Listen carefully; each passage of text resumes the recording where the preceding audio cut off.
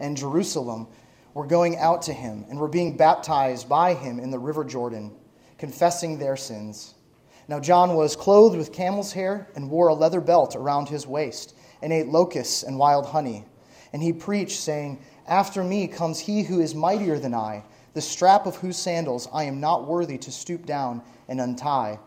I have baptized you with water, but he will baptize you with the Holy Spirit."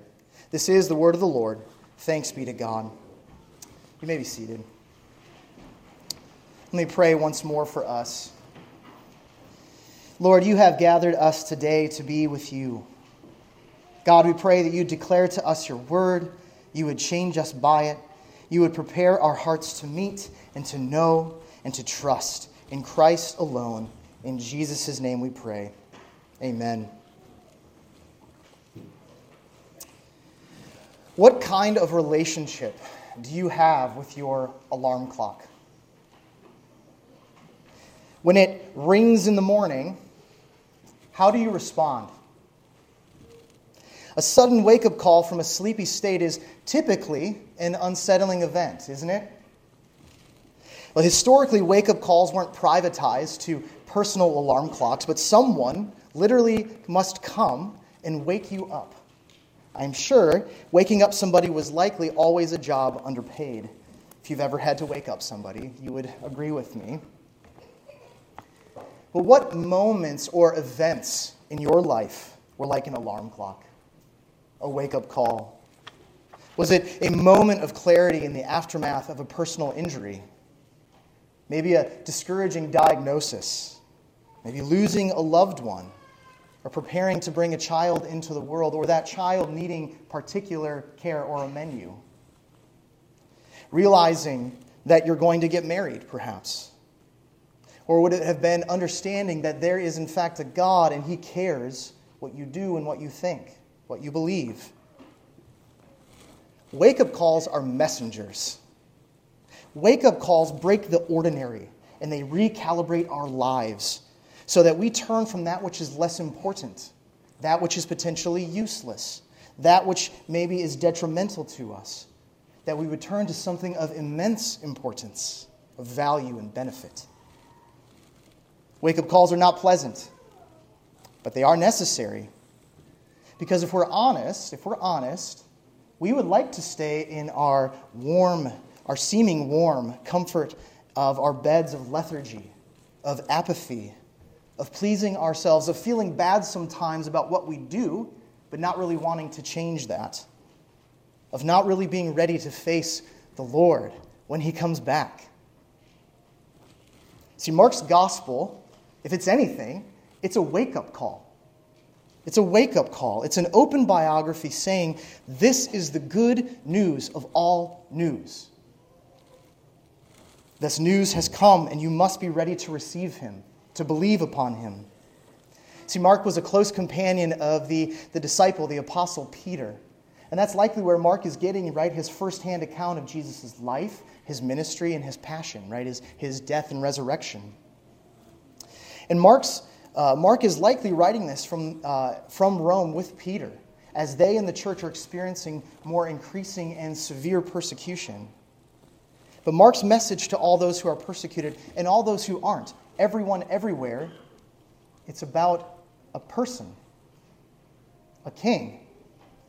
It's about the Christ. It's about God coming to his people, and that this God, the Son of God, came to serve by giving his life as a ransom for many. That's what Mark's gospel is about. For us today, we start nowhere else but the beginning, right? Mark 1 through 8. And these verses are intended to be a wake-up call to you and me. And so this text, and you'll see this written in your bulletin, it's teaching us this. The Lord awakens his people through chosen messengers. The Lord awakens his people through chosen messengers.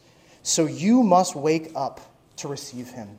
You must prepare yourself to receive him. Well, in the first few verses, we wake up or prepare to receive him by recognizing the gospel news. The gospel news. Verse 1, the beginning of the gospel of Jesus Christ, the Son of God.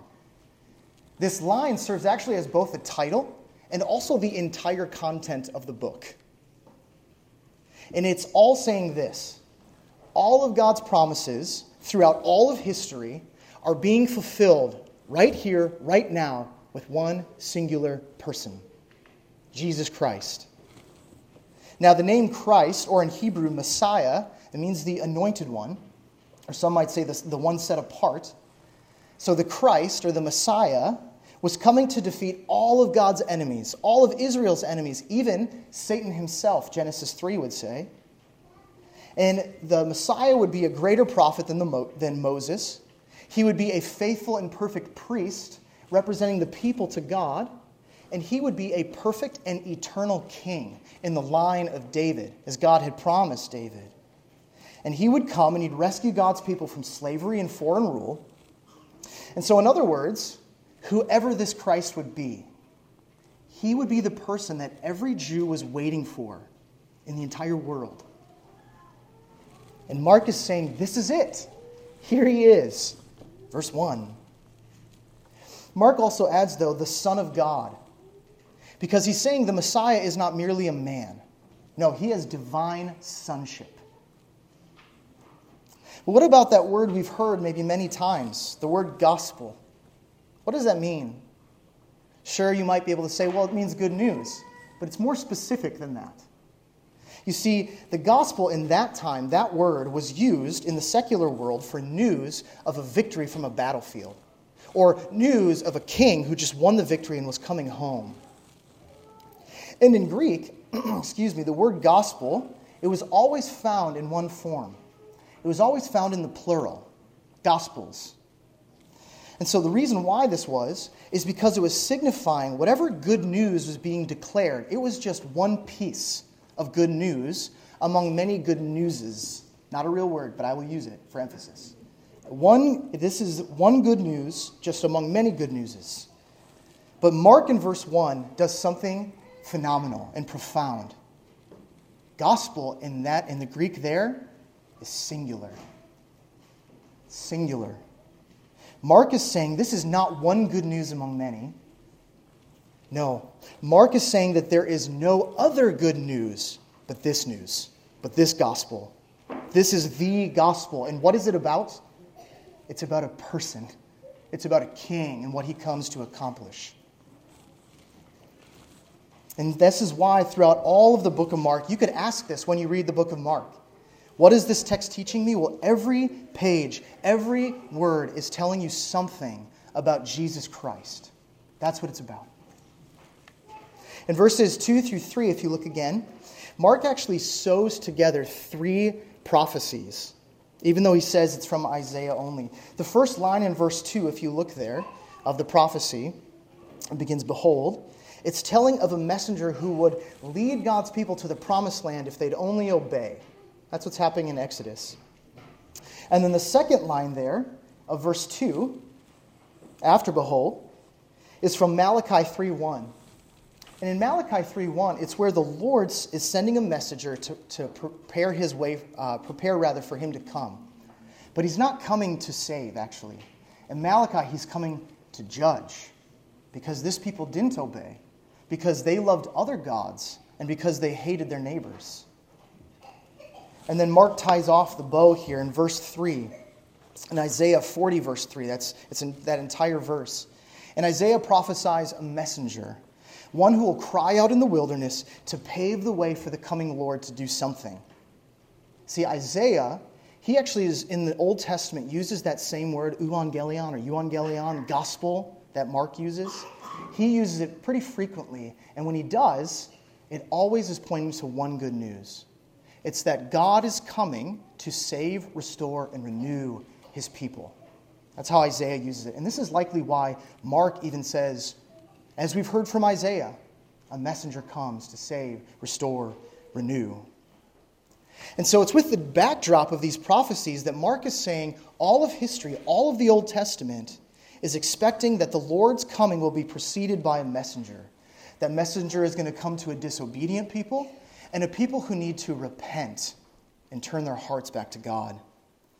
And if they don't, lest they don't, they will be judged. So connect the dots here. Who is coming on the heels of this messenger? Yahweh, the Lord himself. See, by Mark chapter 1, verse 3, Jesus is implicitly being shown as who? Yahweh, coming in the flesh. This is why Mark is declaring to you this morning, this is the gospel. God in the flesh coming to you. You must wake up. You must prepare to receive him. Children, I'll say it again, children, and I get your beautiful eyes. What is your favorite news to hear? What's your favorite news to hear? Is it that it's pizza night? Is it that all the chores are done? They're already done. You don't have to do any more? Is it that you're going to the zoo or to the park or to your friend's house or to the pool? No more this year, probably. But what is your favorite news to hear, children? Adults, what are your favorite news sources to follow? Do you get your news from X, formerly known as Twitter?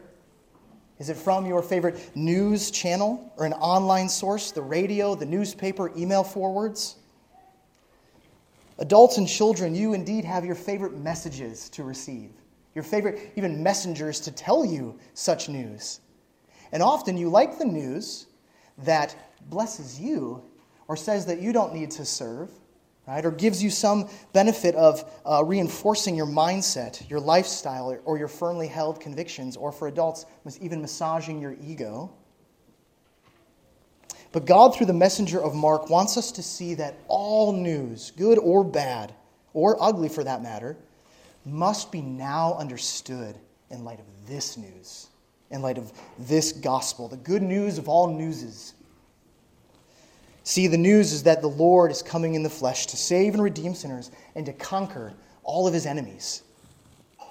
Now, this news is not to ignore or discount the truly great news of pregnancies, right, of marriages, of good grades, of upcoming vacations or raises at work.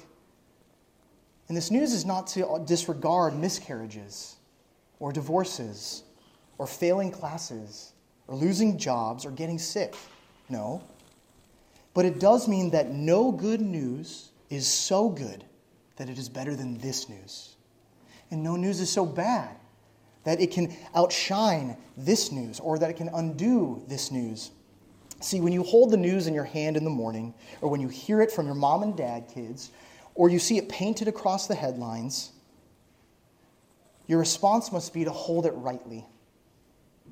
You see, nothing can undo or outdo what Mark is telling you to wake up to. God came in the flesh. This was the greatest news of all time. It still is the greatest news of all time. So to prepare to receive him, to wake up, you must shape all other news that you follow and love to hear in light of that news. In light of that news. That's what Mark wants to hit in verses 1 through 3. Well, in verses 2 through 3, it says a messenger would come. But verse 4 says what? Somewhat funnily. John appeared. Verses 4 through 6 show that John the Baptist is the chosen messenger. He's coming to awaken the Jews so that they would be prepared to receive the coming Lord Jesus. Well, John is where? He's out in the wilderness, and he's proclaiming a baptism of repentance for the forgiveness of sins. And this is figurative. It's not literally everyone, but he says all. It's like all of the Jewish country of Judea and the capital city of Jerusalem are coming out to him. And they're confessing their sin. And this is no small event. Actually, the most famous historian from that time, Josephus, records this. He was no Christian, but he records this event of the immense impact that John's baptism and his call to repentance was having. So we should ask, Mark, tell us more. Who is this John? Well, Mark says, here's what he said, here's what he wore, here's what he ate. Well, John's attire, because the Bible typically doesn't care about what people wear, John's attire and his menu are shown to us in order to show us that John is a prophet. It's trying to shout to you, John is a prophet. And for some context, it's been about 400 years since the last agreed upon prophet had spoken. Right? That prophet was the prophet Malachi. So you can see why the news of a coming Messiah or Christ was so very important. It had been centuries without God speaking afresh. And notably, if we went to the Gospel of Malachi, the last one to come, or not the Gospel of Malachi, I apologize, the last book given through Malachi, his last verses in Malachi 4, 5 through 6, it says this. It explains that before the Lord comes to his people, one of the two greatest prophets in the Old Testament, Moses was one, the other one was Elijah. Elijah's going to come back. He's going to come and he's going to turn the hearts of the people back to the Lord, lest God should come in judgment, it says.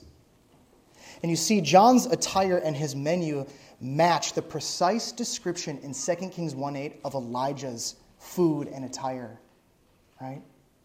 And notably, Elijah was also out in the wilderness where John the Baptist is having his ministry.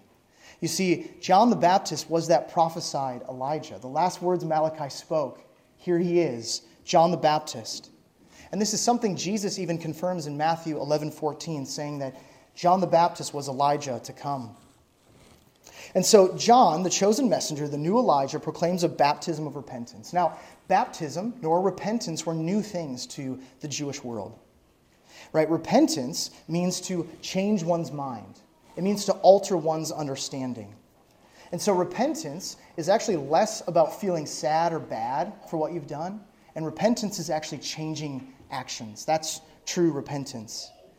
In baptism for the Jew, as we talked about last week, it pointed to these ritual cleansings and these washings. But for the non-Jew, for the Gentile, baptism was the mark or the rite of passage of their conversion, of starting to worship Israel's God, their conversion to Judaism. And so the shocking piece, get this, the shocking piece of what John is doing is that he is going to Jews and he's saying, you need to repent. You need to confess your sin. You need to be baptized, Jews, just like the non-Jews. See, John is being incredibly offensive. John is saying, your faith is so dead. Your religious systems and institutions and sacrifices, which God gave you, commanded you to do, they're so corrupted that the only option for you is to come out of them, is to come out, to repent, to confess your sins, and to receive forgiveness. We should notice even where John is calling to them from. He's out in the wilderness. Now see, the wilderness should have meant something or signaled something special to the Jew. The wilderness was where God had met, he had tested, he had guided, and he had helped their ancestors in ages past. And so to some degree, the wilderness was actually a symbol of renewal, of hope, of breaking the ordinary, right, so that they might return to God. And what happened? Verse 5 says the Jews, many of them, all, chose not to be offended. Obviously some did. But many went out to John to repent, confess, and be baptized. You see, what is happening here in these verses, this grand repentance and confessing of sins, is what Malachi said would happen. It's the hearts of the people being turned back to the Lord. And what is all of that? That's preparation for the coming of the Messiah. That's how the way of the Lord is prepared, through repentance and faith and confessing one's sins. You see, the great teacher and pastor, R.C. Sproul, he spoke with many brilliant non-Christians through his years about philosophy, about science, about many topics. And he would ask so many questions. And he sought to reason with them about faith in Jesus Christ. And many would scoff, right? How can you be so well studied and yet hold to such a silly thing as faith in Jesus? But then Sproul said that he would often ask one question that would undo them. What do you do about your guilt? What do you do about those things that you do wrong, that hurt others? See, some would hem and haw. Some would speak of the good things that they do. Or simply some wouldn't have an answer. Well, what about you today? What do you do with your guilt, with the shame of your faults, your shortcomings, and let's be honest, your downright meanness at times? What do you do with that? To the non-religious, to the unchurched or de-churched here today, perhaps you may point to being a better-than-most type of person. Say, I'm not as bad as the next guy. But understand this, if John, the Baptist, coming to the people who received all of God's promises and presents, if he goes to them and says, you all need to repent, then what does that mean for you today? It means you would be without hope based on that answer. But you do have hope. You do have hope. But it requires that you, just like the religious-looking people, to come out of the ordinary sin of life. To join us here in the worship, or here in the wilderness to worship, to repent, to change your mind about who God is, about who Jesus is. To confess your sins. Why? So that you could have certainty that you receive forgiveness today, where your guilt is no more. For the Christian or the churched person here today, do you wonder why God doesn't seem to work afresh in your life? You try to have experiences to prove it all the time. That's how I know God's working. What this text is saying, even to you, is that your faith may be lacking. Why? Because you do not see repentance as the piece for God to work in your life. You don't see confessing of sin as the necessary thing to prepare the way of the Lord to do something again in your life. This is why perhaps your faith is so uninteresting to you and your neighbors, why it's so unappealing to your children and your family. And the message is what? You too must come out of your religious status quo life. You too must come out of looking to your church attendance to justify you. Come out of your seeming immense theological knowledge with no follow-through. Come out of calling your sin simply struggles that you feel bad about, but you're not willing to change from. Come out from looking to your family's faith to prove that you believe. You must come out. The message of John the Baptist is to wake you up. You must, we must, all of us, we must beg God for His grace and for His Spirit, the Holy Spirit, His power to awaken us today, to drag us out of the ordinariness of what we look to make us righteous before God. We must embrace repentance, that we might taste the sweetness of forgiveness. We all must do that. Well, in our last two verses, if you look with me, verses 7 and 8, John the Baptist here, he's showing us something. He is saying, I am only a messenger, not the Messiah or Christ, not the coming Lord. But notice, John's way of life, his message, and his commitment to his calling made him a messenger worth listening to, right? People loved John amidst him saying really hard things. John was renowned. Even later on in Jesus' ministry, they're like, is Jesus just John reincarnate? That's how great they thought John was. But what is John's message? Verse 7.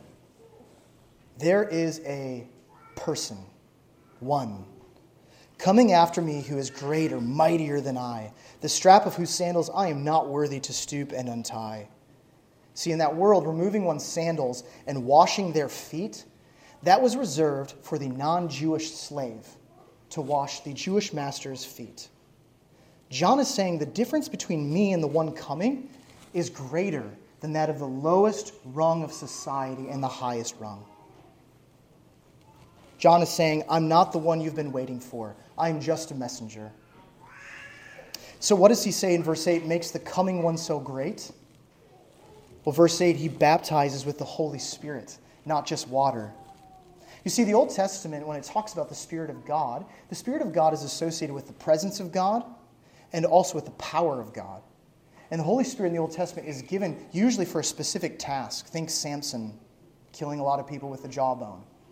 Right? You think of wild things in the Old Testament. But the old person who has the only person who would ever have the authority to grant the Holy Spirit to somebody is who?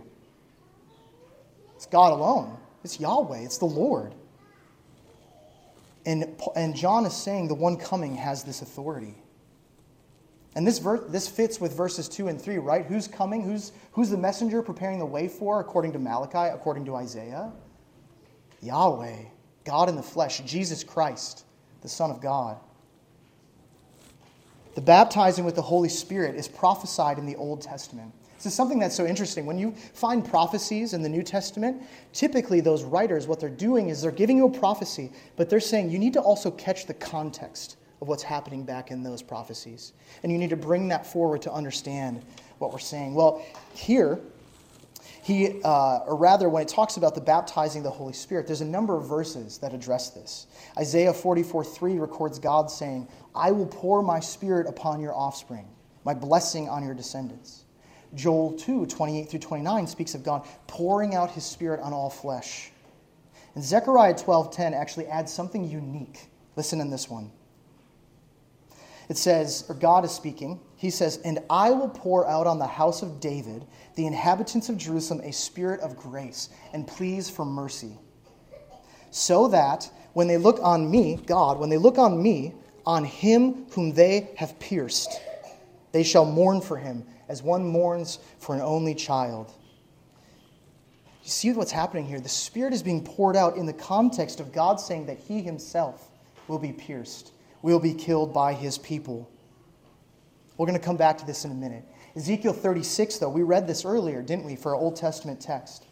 In verses 25 to 27, I'll just recap parts of it. He says, I will sprinkle clean water on you, cleansing you from all idols. I will give you a new heart and a new spirit within. And I will put what? My Spirit in you, so that you can walk in my statutes and obey my rules. Why? So that you will be my people and I will be your God. You see, in John speaking of Jesus baptizing with the Holy Spirit, we should get these pictures of these prophecies of Zechariah, where you see God is going to be pierced, right? He's going to die. And what will happen after that? He will then pour out the Holy Spirit upon the people.